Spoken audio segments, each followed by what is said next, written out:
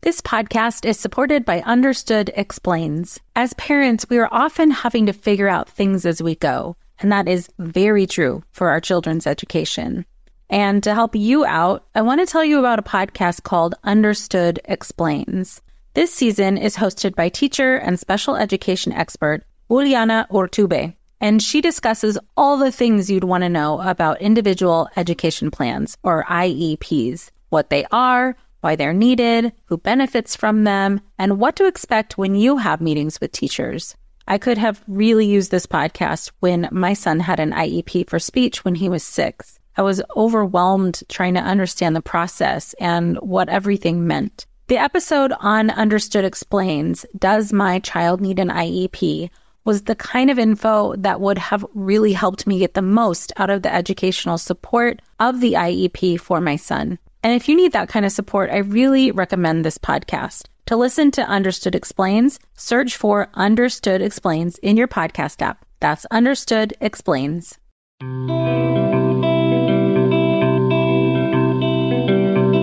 Welcome to Mom in Mind. I'm perinatal psychologist and host Dr. Kat.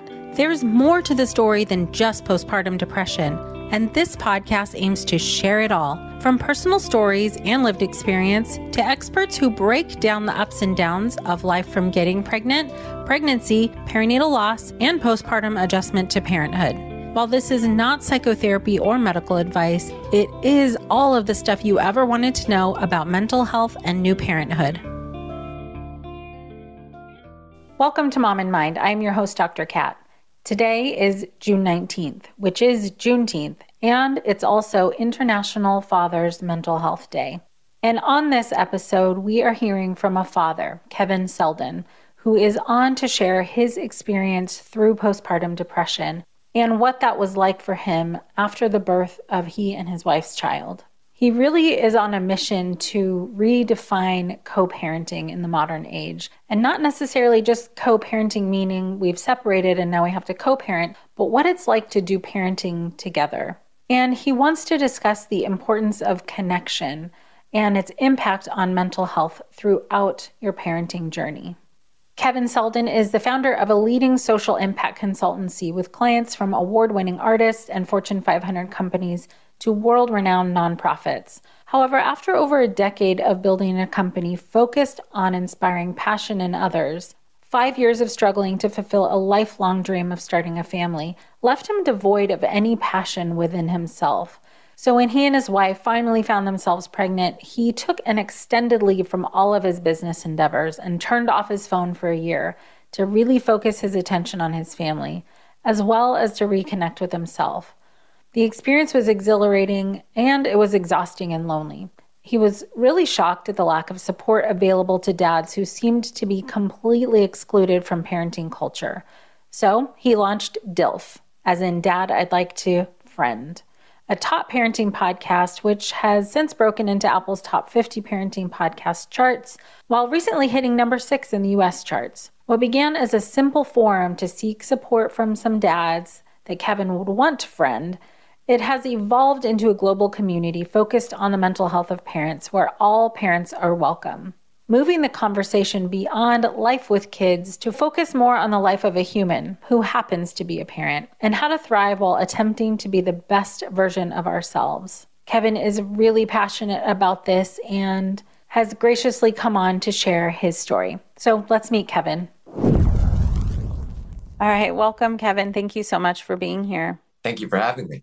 I'm really happy that you're coming on to share your experience as a dad and as a parent who had their own struggle with mental health during the perinatal period. It's really important, as you know, that we're hearing from all sides and doing what we can for other people out there to know that this is common enough and that it happens.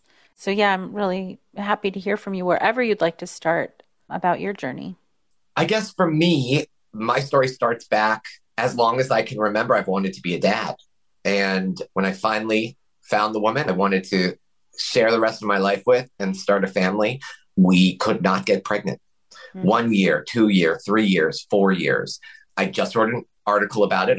We can put a link in the notes. And it was a heart-wrenching experience. The worst part was when people stopped asking because Mm. they thought it was awkward. And I fell into a very deep depression. Mm-hmm. And at the end of the day, when we finally did get pregnant, which we were lucky to do after 5 years, mental health, you think everything will just fall into place then because you Mm-hmm. got what you wanted. Right, right, But right, that's not how it works. right. Pushing things down have a way of bottling up and then, blowing up in a way that doesn't benefit anyone. Mm-hmm. And so I'm not someone who pushes down my feelings, but as a man and also as the non-birthing partner, there's something in our society that tells us, focus on the birthing partner. And it made complete sense to me. Mm-hmm. I Mm-hmm. mean, it felt selfish to do anything other than Mm-hmm. that. Mm-hmm. But it was truly detrimental to me and to the family because it was a very difficult pregnancy because my wife was diabetic and then it was a Mm-hmm. very traumatic birth. Mm-hmm. And everyone has, their traumatic birthing stories. I won't go into details on specifics, but my baby was rushed to the NICU. And when I came back to my wife, she was missing and she had been taken away to a surgery. I didn't even realize because there was a Oh, bleed. And it was just a very jarring experience. yeah. And my baby was attached to a number of monitors, and they were trying to give him a pacifier with sugar and attempting to feed him from a bottle. I was concerned that would hurt with regards to breastfeeding, but Mm-hmm. also I just wanted to be able to touch my baby. Mm-hmm. And I asked for skin to skin, and shockingly, the staff in the NICU almost laughed. Oh Like it was no. such a weird thing that the father would want skin to Mm. skin. So I just took off my shirt and sat down and said, please, now, thank you. Mm-hmm. Mm-hmm. Good. And immediately my son stopped crying with the skin to Mm-hmm. skin. And it was the first time I kind of started to feel this bond. But a lot of my connection was short lived. And when we finally got home, I felt very rejected Mm-hmm. by the baby. And I think this is a very common thing for non birthing partners. Mm-hmm. And I also was very short tempered, which is not me. Mm-hmm. And I just realized quickly that something was off. Mm-hmm. Like And you weren't quite feeling like yourself. exactly. Mm-hmm. And it wasn't long before the baby was maybe, I don't know, just a few weeks old. And I decided that I wanted to do night feeds. My wife was breastfeeding. And so that was kind of a confusing situation. It was actually very early on. I asked if she would do some pumping in order to allow me to do a night feed and then she could sleep. Mm-hmm. And that was the best decision I ever made Oh. because the time alone with my son, it was not only allowed me the space to find my own way, but he was asleep. So it wasn't, Mm-hmm. there was no rejection to be had. But I finally found this connection. Mm-hmm. And actually, Newsweek recently did a study on similar theory. And the theory was that 2/3 of new dads admit to feeling left out during, the early days of parenting. Mm-hmm. And co-feeding was one of the best ways to help dads to form a bond. Mm-hmm. And I found that to be the case because a lot of times people think dads feel there is going to be an instant bond, and that just doesn't always happen. And Right. it can't happen for everyone because at the end of the day, and what I mean can't happen is not the bond, but the fact not everyone can pump.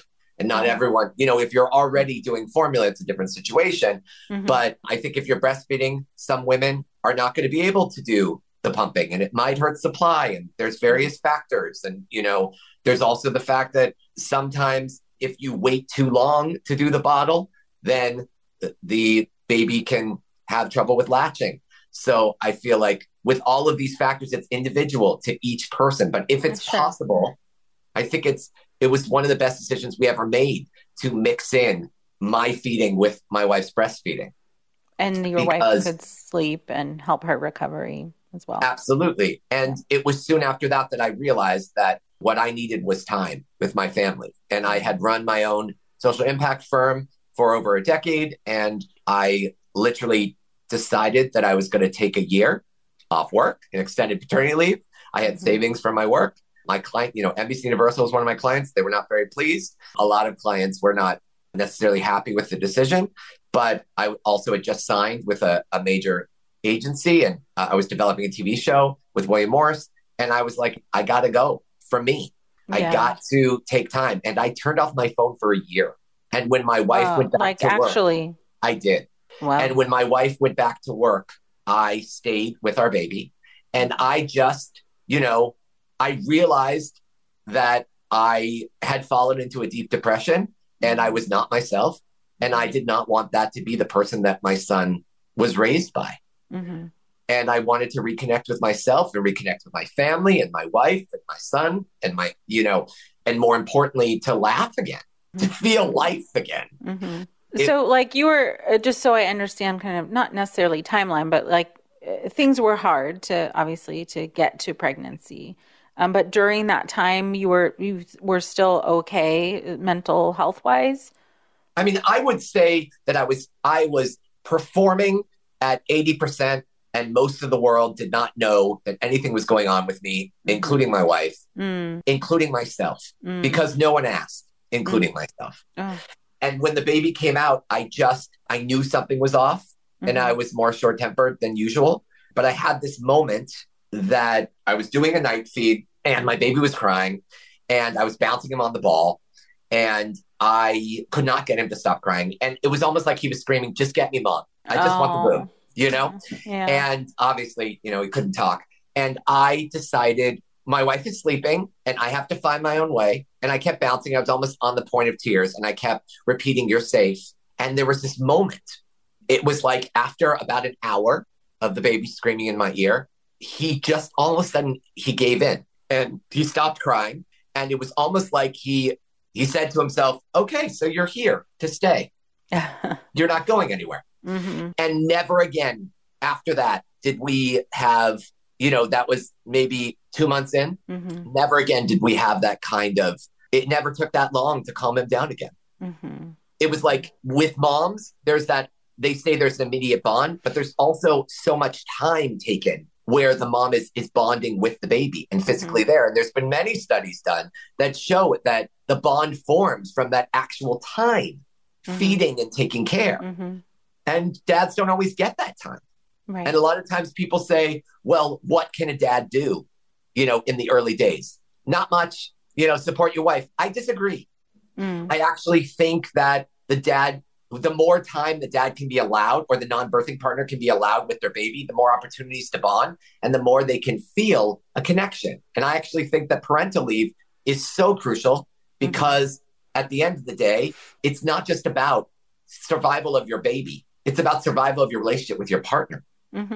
And I think that is such a crucial piece that people miss. And you have to find your way as a team and supporting each other. And that also involves the non-birthing partner having time alone to find their own way and time, to be able to not only figure it out, but to bond because it's that physical time where the bond forms. Mm-hmm. And for me, when I realized that there was something there, and it was a healing piece, I realized I just needed time to reconnect with myself and the baby. And that's when I started to talk to clients and talk about all the work and kind of close up loose ends.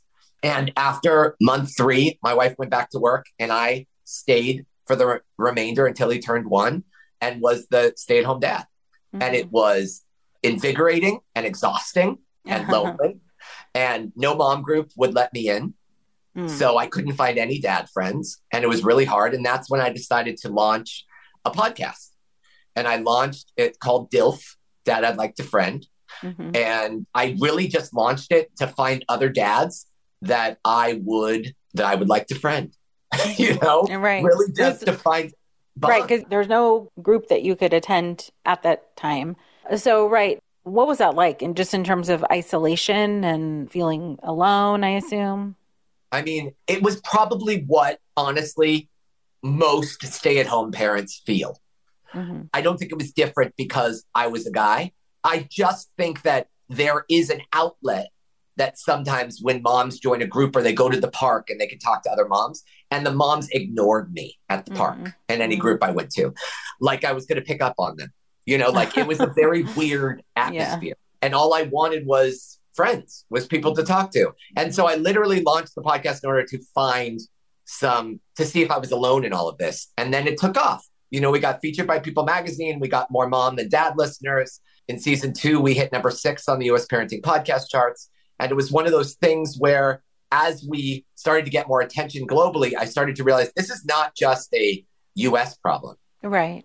This is a world problem. This is a problem of dads feeling alone. And as I went on, I realized this is a bigger problem than dads feeling alone. This is about uniting parents. Mm-hmm. This is about moms and dads are speaking different languages. Moms are talking to moms about their problems. Dads are starting to talk to dads about their problems. And there's a much bigger issue here. No one's talking to both. Mm-hmm. A lot of the parent publications are talking to straight white women, as moms. And it's just, there's nothing that's welcoming everyone. There's no universal forum. And I've had discussions before where there's groups now. I think there's many groups that throughout the years have been ignored. So therefore, we've created these segmented groups to support a lot of these ignored parts of our world. And I think that it's amazingly important that we have so much mom support out there. Mm-hmm. But at the same time, it's created an us against them mentality. Moms against drunk driving is crucial, but it's not like dads are for drunk driving. I see what you mean. Yeah. Okay. You know what I mean? Like it's parents are all in this together. And a lot of times if we focus so much on one specific factor, one specific group, then we eliminate support from all the other groups in our world that also want to come together. And I think it's a lot of the work we've done has been to try and unite and show, we interview a lot of dads to show moms that we're not that different. Mm-hmm. We're kind of a dad podcast for moms. Can you give me some examples, I guess, of the ways in which you're finding that, you're not that different, dads are not that different from moms, meaning just, I'm thinking in particular for the listeners of this podcast, it's a mix of parents and therapists. And then that in combination with what I see a lot on social media is like, some dad bashing, like, he's not here and all. Anyways, so we can get into that in a minute, but just what are you seeing? It's just some examples of ways in which people are the same or similar. Okay. So for instance, I didn't realize it at the time, but I had postpartum depression. That's what was going on with me. Mm. And, from the factors that are out there, a lot of people think postpartum depression, it's not possible for men to get it because it's all about hormones. Mm-hmm. And aside from the fact that there have been studies that show that men have a drop in testosterone as well, and that hormones can be affected for non-birthing partners, there's also the fact that there's many other factors with regards to postpartum depression. And a lot of times we call it paternal postnatal depression, but it's the same thing. It's just giving it a different term because postpartum depression is primarily associated with women. But that being said, there's also change in identity. I don't know who doesn't have a change in identity when they have a kid, right? It's no longer a single person or me and my partner, right? It completely changes who you are. There's sleep deprivation. That affects everyone who has a baby. There's change in relationship status. That again, truly, it's no longer just me and my partner. It's now we're parents and we're not really each other's number one. And another huge one is pre-existing factors. So if you were already prone to depression, that's a huge factor. For me, we had dealt with infertility for 5 years. So that was a huge factor. But I didn't even know that this existed, let alone that I could have postpartum depression. Right. So for me, I did a lot of the work to heal throughout that year. And I did not realize that there was a name for what I was going through. Mm-hmm. And I think that's a huge problem. I think that it's important that moms and dads both realize this is possible for both moms and dads to experience. And by not giving non-birthing partners the opportunity to experience these things or laughing it off or saying, well, that's not possible or real or legit. Yeah. What's happening is actually you're hurting the home just as badly. Because if a non-birthing partner is in pain, it's gonna hurt the whole family. Right. Just as much as if a mom is dealing with depression. And I think we have a problem in our society where we don't legitimize everyone's feelings or allow that space. We don't allow everyone to find their way. And I think that the book that I've been writing, which I know you read a chapter of, it really focuses on new dads and the mental health of parents. And I think that there's a lot of bashing of dads in particular, with regards to not sharing their part in the mental load. But we launched a global survey and we've been working on it actively. And it's all about co-parenting and learning each different side and their perspective. And the majority of men don't know what the word means. So how can you bash a man for not carrying his share of the mental load when he doesn't even know what the word mental load means? And I think that a lot of it is about education. So the point of the book is to be able to say, hey, there is a lot you can do while your wife is pregnant that prepares you. It's not just about supporting your wife. It also prepares you for being a father. Right. And there's a lot of things you could do on parental leave.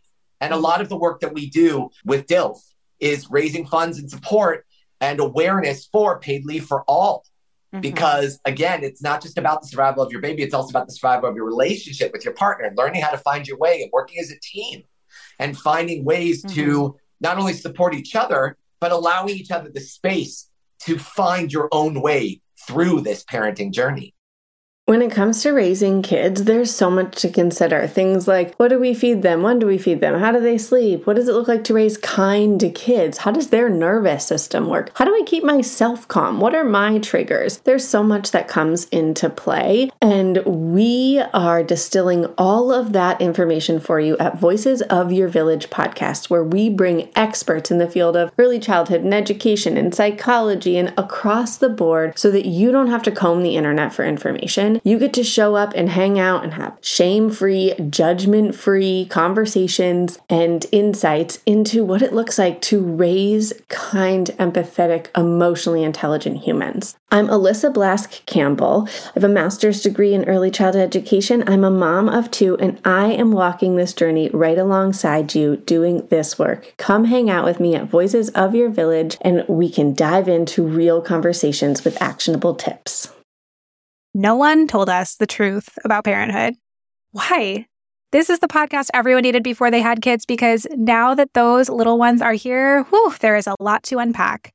I'm Rachel Shepardota, and I am your host for the podcast No One Told Us, where we tell the truth about parenting and let you in on all the stuff you really should have known about before having kids.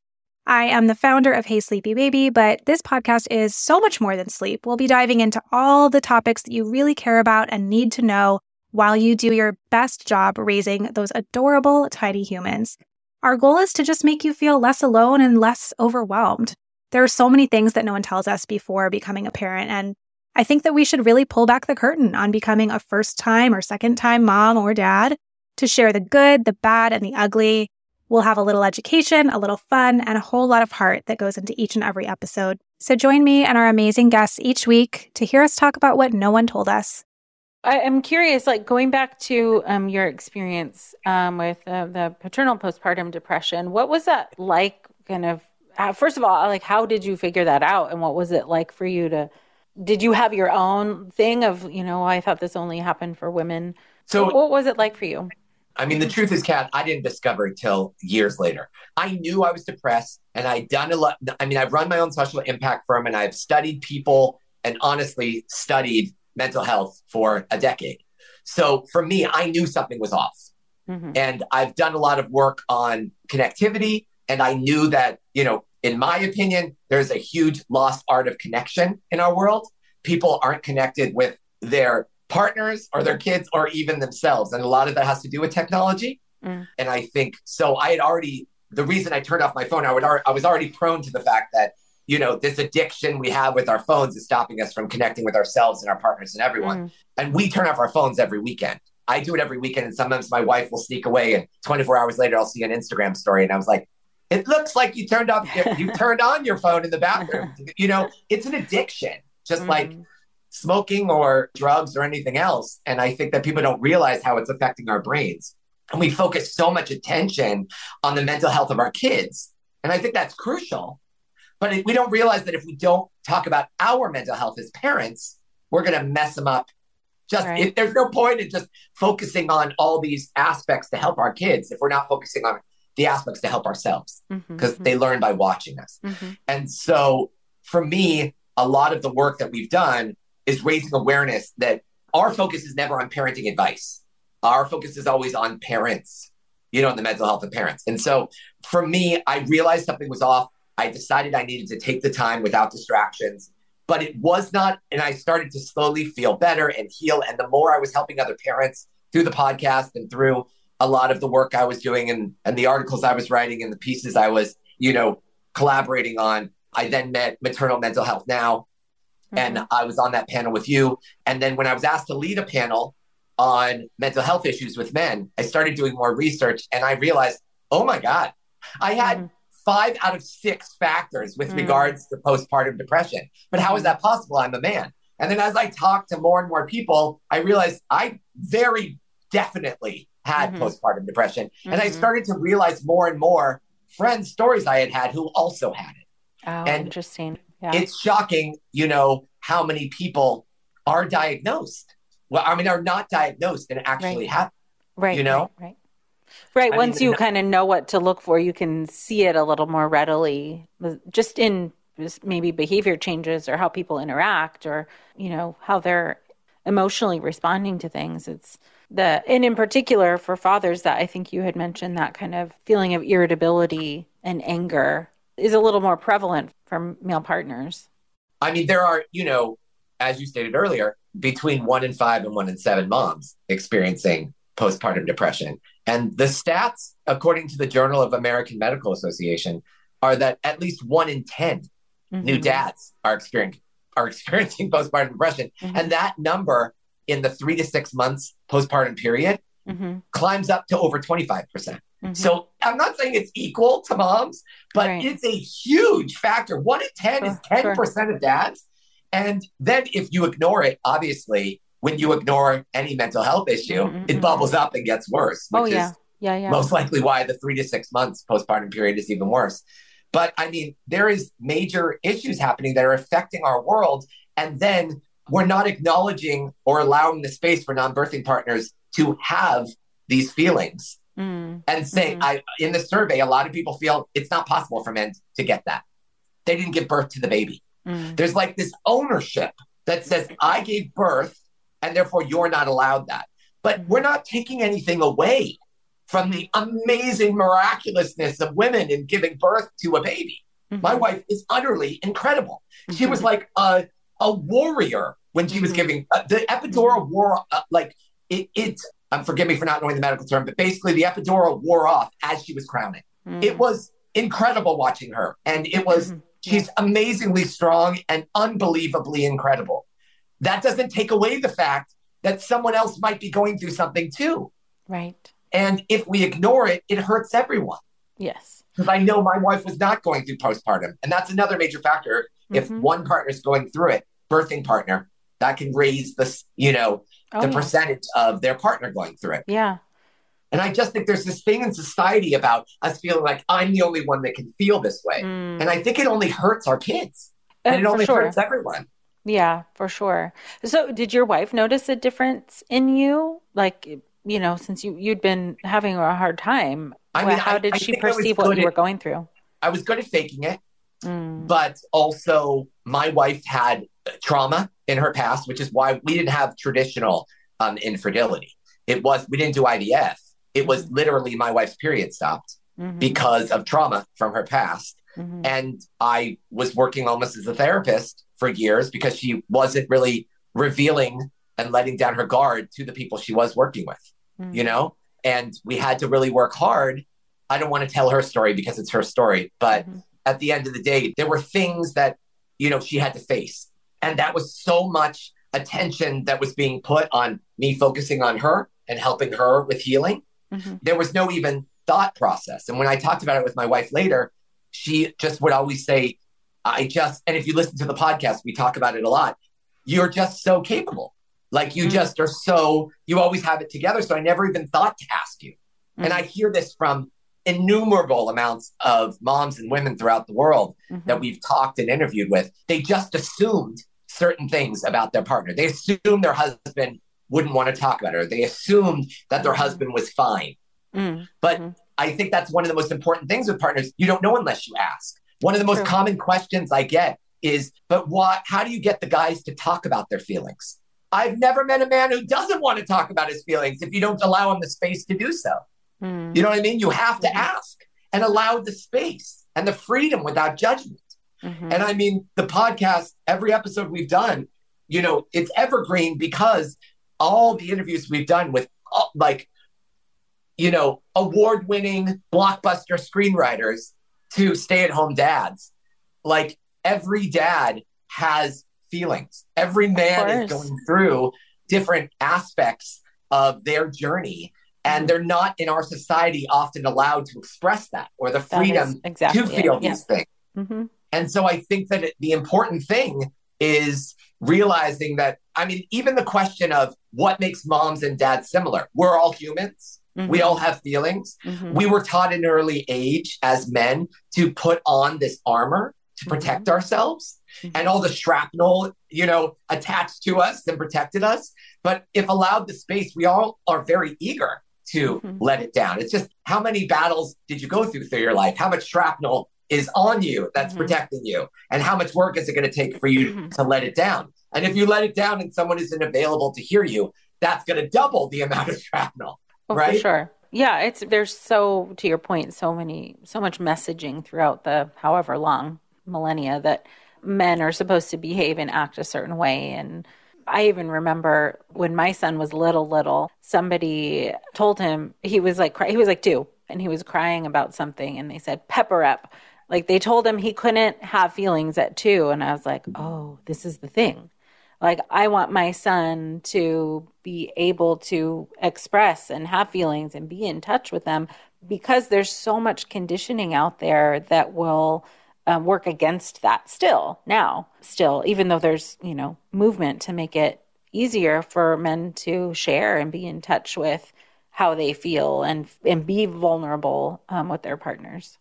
It's so true. I mean, I invited my wife on early on. We were having a fight, and I invited her to come onto the podcast and like just talk about what we were feeling with the mic on. And it was such a popular episode that we ended up doing a co-parenting series. And a lot of it all focuses on the fact that women are oftentimes, and the moms connect with some of the things that I'm feeling and talking about. I'm more maternal, and the dads often connect with some of the things my wife is feeling. And I think that very much explains our relationship dynamic and kind of a gender role reversal, and the way she was raised in Minnesota and her upbringing was not to be in touch with her feelings. So a lot of our relationship has been me being very expressive and working on opening up her feelings. But that created a dynamic where almost everything in our relationship was about her and her feelings. So when you ask, did my wife notice what I was going through? I don't think that she was raised traditionally like a boy and to like man up. So no, she didn't really notice what was going on with me, because that's not really how she works. And I was focused on her. So I think we were both a little oblivious until I said, I need to take this year.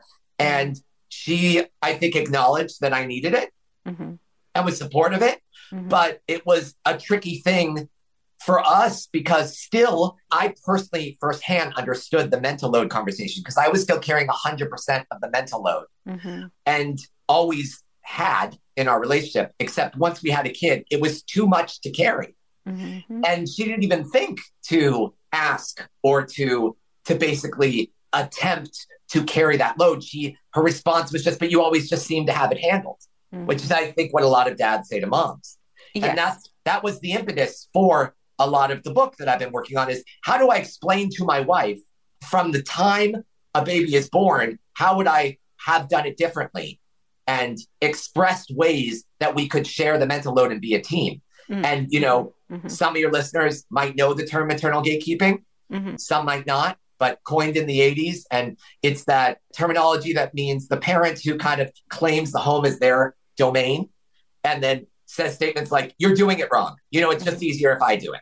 And I was maternal gatekeeping. And when I realized it, no, the key is allowing my wife the space to fall on her face and find her own way and bite my tongue, you know? And I would take the night shift, and I insisted that she took something we call a freedom shift.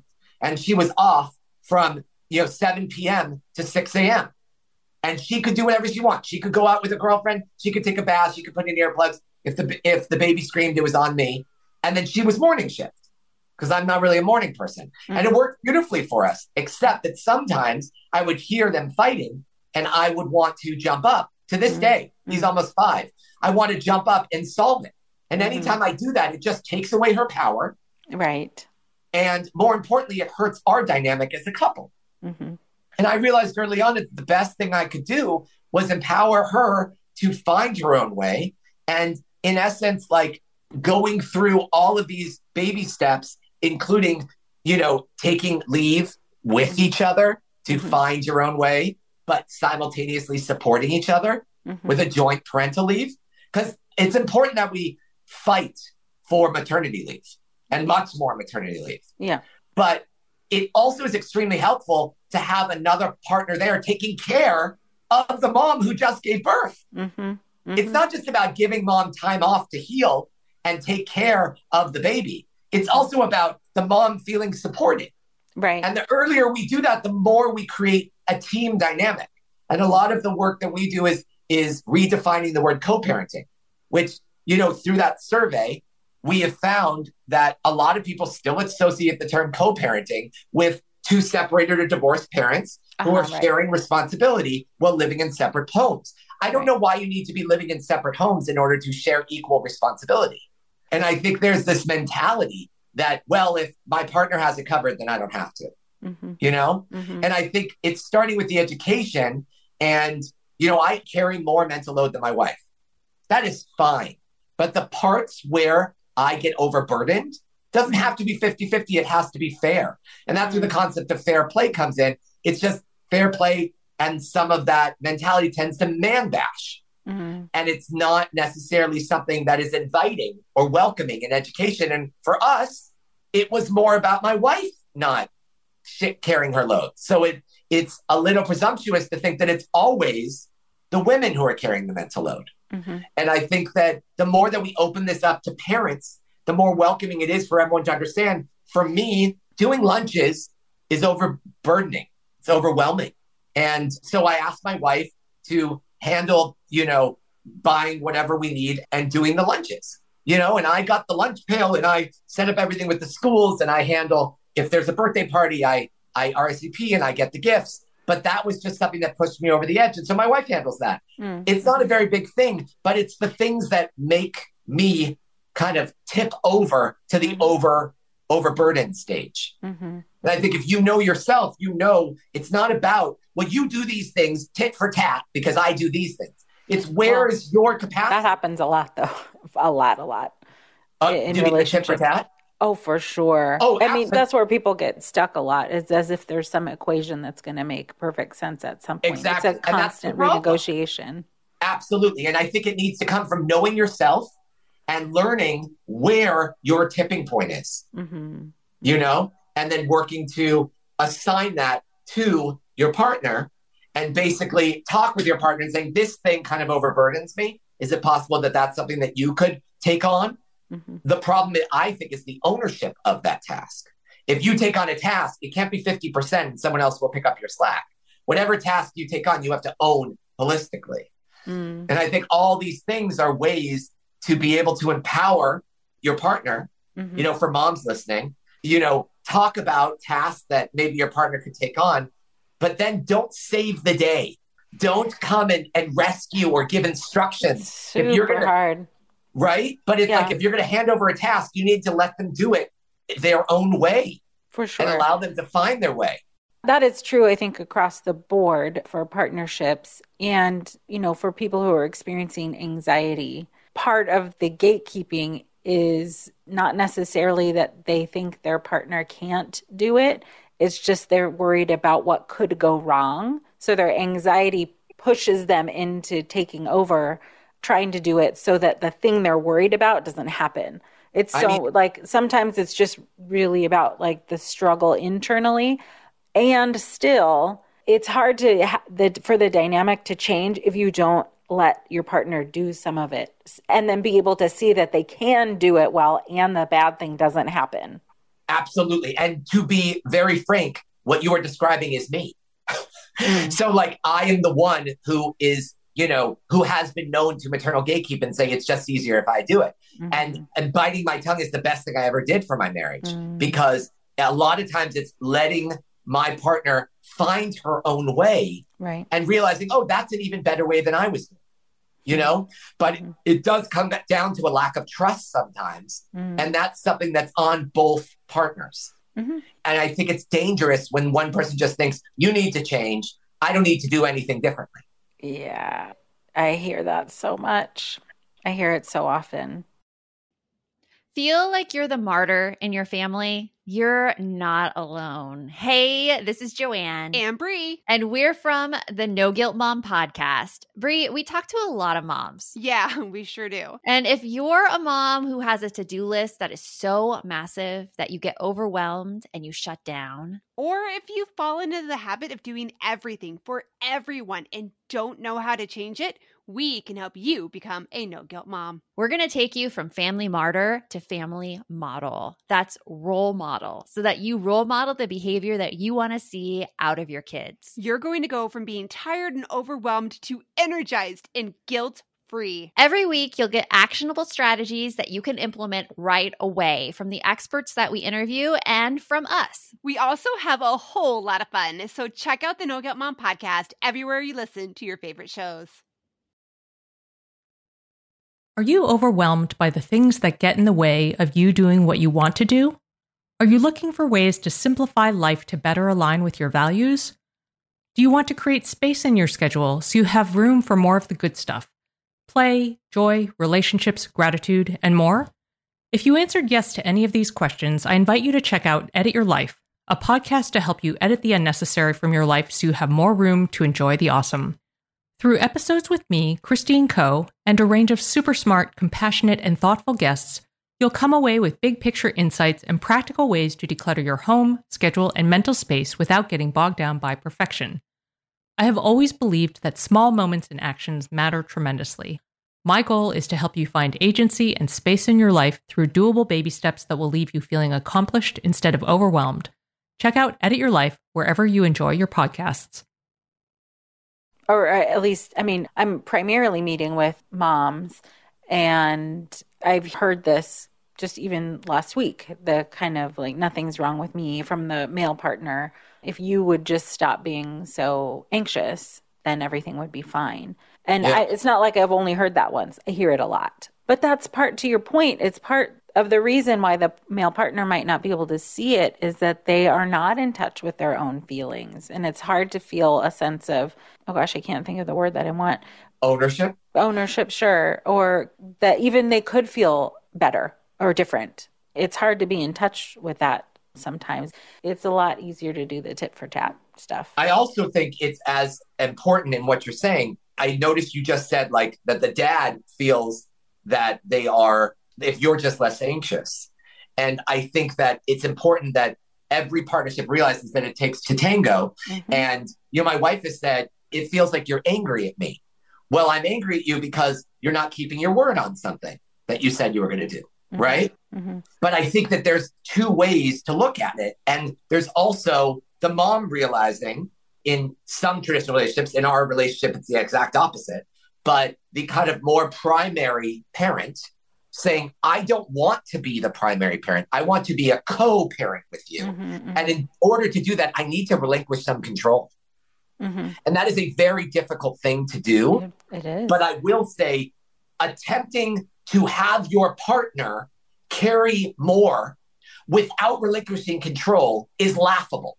And I think it's something going to be frustrating for everyone. Yes. And I think it's something that we don't realize or own enough. In order for me to ask my partner to own more, I have to own less. And I have to allow that space.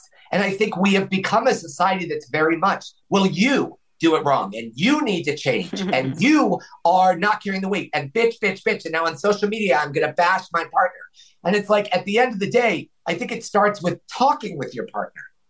And we started doing a weekly business meeting. So our whole life isn't the business of parenting or the business, our house, but really like once a week, talking about ways that we can kind of what things are bothering us and what things need to happen for the coming week and what business needs to be addressed.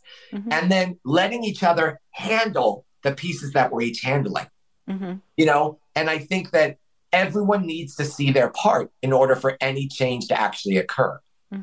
Yeah, it's all true, takes a process. Given the hope that all relationships can find that balance I will keep that hope alive.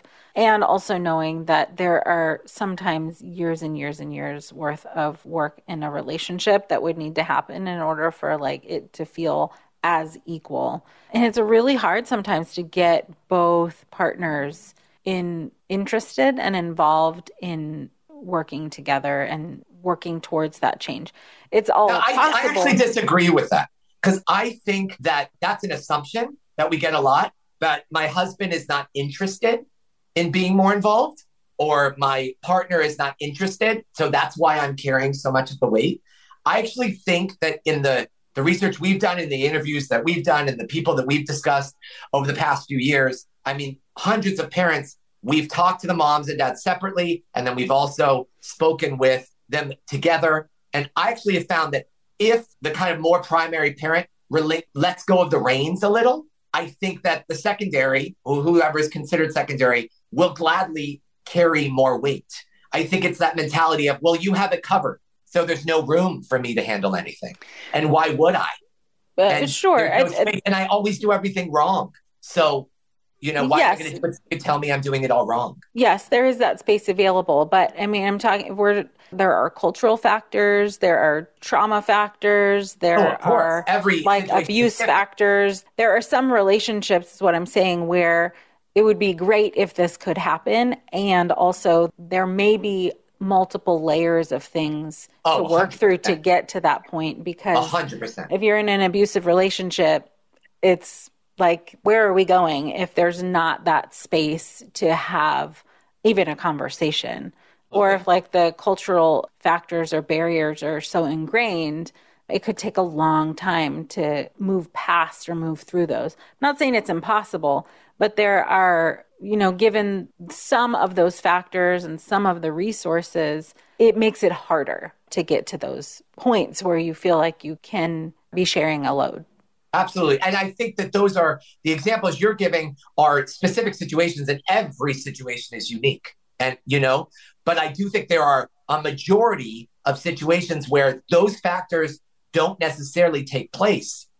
And it is just a simple, one partner is carrying so much of the load, mm-hmm. and is saying, I don't trust you, so I'm going to carry even more. And then I'm feeling overburdened. And then I'm irritated at you because I am carrying more. And I did it. And as someone who did it, I can say it took me realizing that I was a major part of the problem. Mm-hmm. And that in order for changes to occur, I needed to make changes in myself as well. Mm-hmm. Yeah, for sure. And, it takes a little bit of getting out of your suffering to be able to see that and make those changes. It's really hard when you're in the thick of it to be able to see all that so clearly. So yeah, just for seek healing, I'm just thinking of people listening, get the support that you need so that you can attend to your healing, and then also attend to these kind of relationships dynamics. Absolutely. I think there's a big difference between having friends who you bitch to, mm-hmm. which we all are, it's a very common thing in our society, or having friends that are supporting you and listening to you. Yes. Because sure. mm-hmm. I think that the bitch fest is something that, unfortunately, in my opinion, a lot of these dad groups that have popped up have become just bitch fests about their partners. I don't see how that's benefiting anyone. Mm-hmm. You know what I mean? Mm-hmm. And I think that there's a lot of, in my opinion, negative dad support out there mm-hmm. that's not helping to unite us. And I think that it's very important that we find opportunities to talk to each other and listen to each other. And that if you're dealing with something, that you find the space to not only talk to a licensed, healthcare professional, but more importantly, that you find friends that have a positive angle on listening and are looking to the goods in your relationship mm-hmm. and are very much there to support you and remind you of the reason you got together in the first place. Mm-hmm. Oh, yeah. I mean, it would be great if everybody had that kind of support. Absolutely. It's really important. I mean, you find out pretty quickly who you can share with or who you'll get support from and who you won't. But that's why podcasts about stuff. podcasts like each of ours and many others out there. There's some that they're all about the comedy of parenting and, and making fun of the kids and my kids are assholes and, and the jokes. And that's it's like poop jokes, that's an easy go.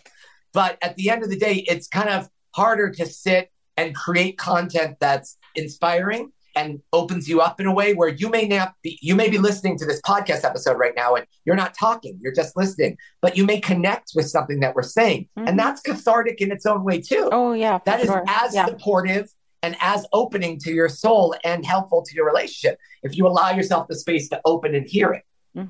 Yeah, absolutely. So all of this has been super helpful. And I know that a lot of people who are listening will be able to hear themselves in this and identify with it or hear their partners in it. But what are some things you'd really like for people to take away from our chat today? I mean, I feel like there's two main points. I think that no matter what age your child is, whether you're pregnant, whether you just gave birth, whether your child is 6 years old, whether your child is 20, I think there's an importance in allowing the space for each partner to find their own way.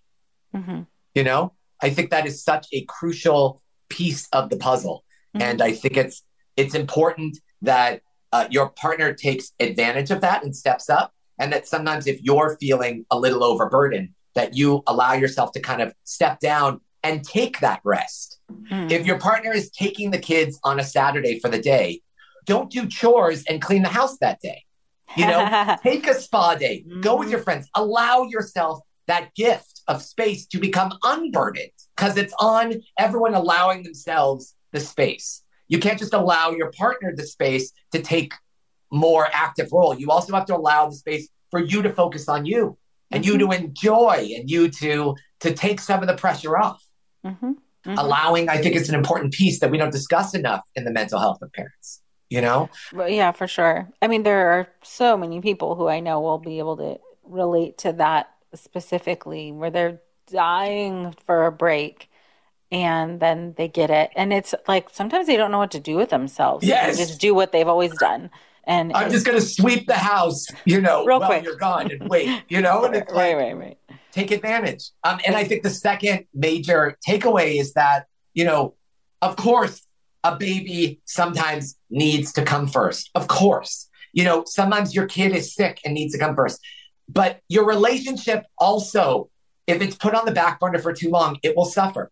And if you are put on the back burner for too long, you will suffer. And I think there's a crucial piece here that the myth that good parents put their kids' needs first is problematic. Sometimes you put your relationship first. Sometimes you put yourself first. Sometimes you put your kid first. Right. It's a balancing act, and only you can decide when those times are appropriate. But you have to realize that all pieces are important. Date nights are as important as a family day where you focus on your kids, as is an alone time with your kid and your partner having alone time. It's all a balancing act. And I think it's so crucial that we don't neglect any of the pieces of that puzzle, or everyone will suffer. Because if your relationship is suffering, trust me, it's going to affect your kids. If you are suffering, it's going to affect your relationship and your kids. It's not, we can't focus all our attention on making sure our kids are living their best life if we're not living our best life, Right. Yeah, absolutely. I really hope that people can hear that. It's an important message. And I think in some way impactful in a way that it's coming from a dad because of all of the things we've already talked about, the way society is set up and blah, blah, blah.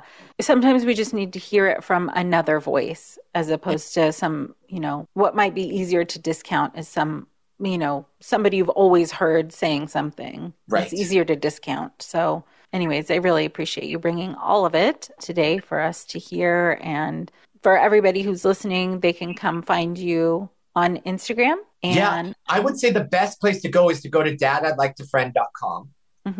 And I'm sure that will be in the notes, but you can find us on Instagram. But I would say, if you're looking for the opportunity to be proven that what I'm saying is real and that other dads are actually emotionally available and are interested in being more involved and that partners want to carry more weight, go and search for DILF, Dad, I'd Like to Friend on any podcast forum. Listen to any one of the episodes we've done, and you will hear a number of dads just pouring their hearts out and seeing that we're not that different as moms and dads, if allowed the space. And I think that it's, that's why I started the podcast, and I'll let you know when the book is done and comes out. But check out the podcast, check out the website. There's a bunch of articles on there, and also check out the survey that we are actively putting into the world. It's a global survey on modernizing co-parenting.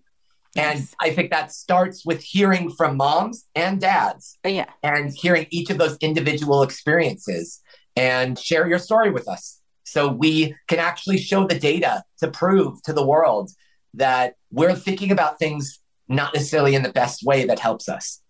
And I think there's ways to bring more joy to our homes. And that starts with taking a more realistic picture of the actual world. I know this is throwing a stat out last minute, but I don't know if you heard this, but the US Census Bureau recently announced that parental leave specifically for men is up 183% from 2018. Wow. And I think that's just more evidence that the world is changing, or the world has been waiting to change. And talking about it in the media and talking about it in society and the memes that we talk about is hurting us, not helping us.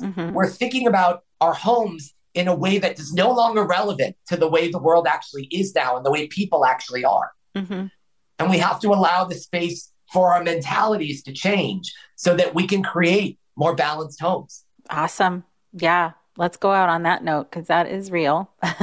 And thank you so much, Kevin. Appreciate you coming and sharing all of this. And I know that your story and the work that you do will be supportive to so many people.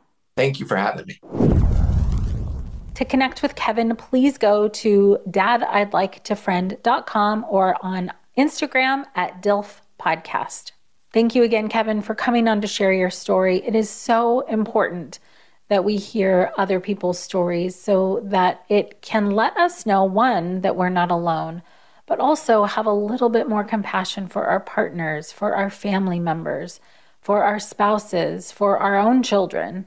Life is really hard, and we have to know that we are not alone. Thank you so much for being with us. Until next time.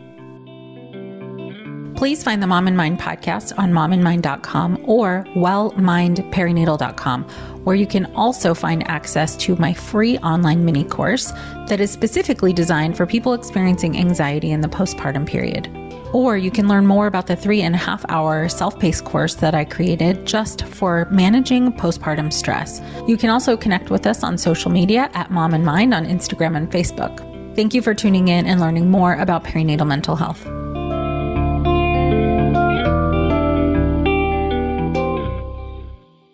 If you're a parent, I invite you to join us at the Mindful Mama podcast, where it's all about becoming a less irritable, more joyful parent.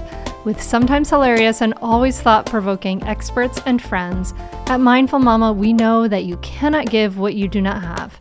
And when you have calm and peace within, then you can give it to your children. I'm Hunter Clark Fields, and I can't wait to see you there. Listen in to the Mindful Mama podcast.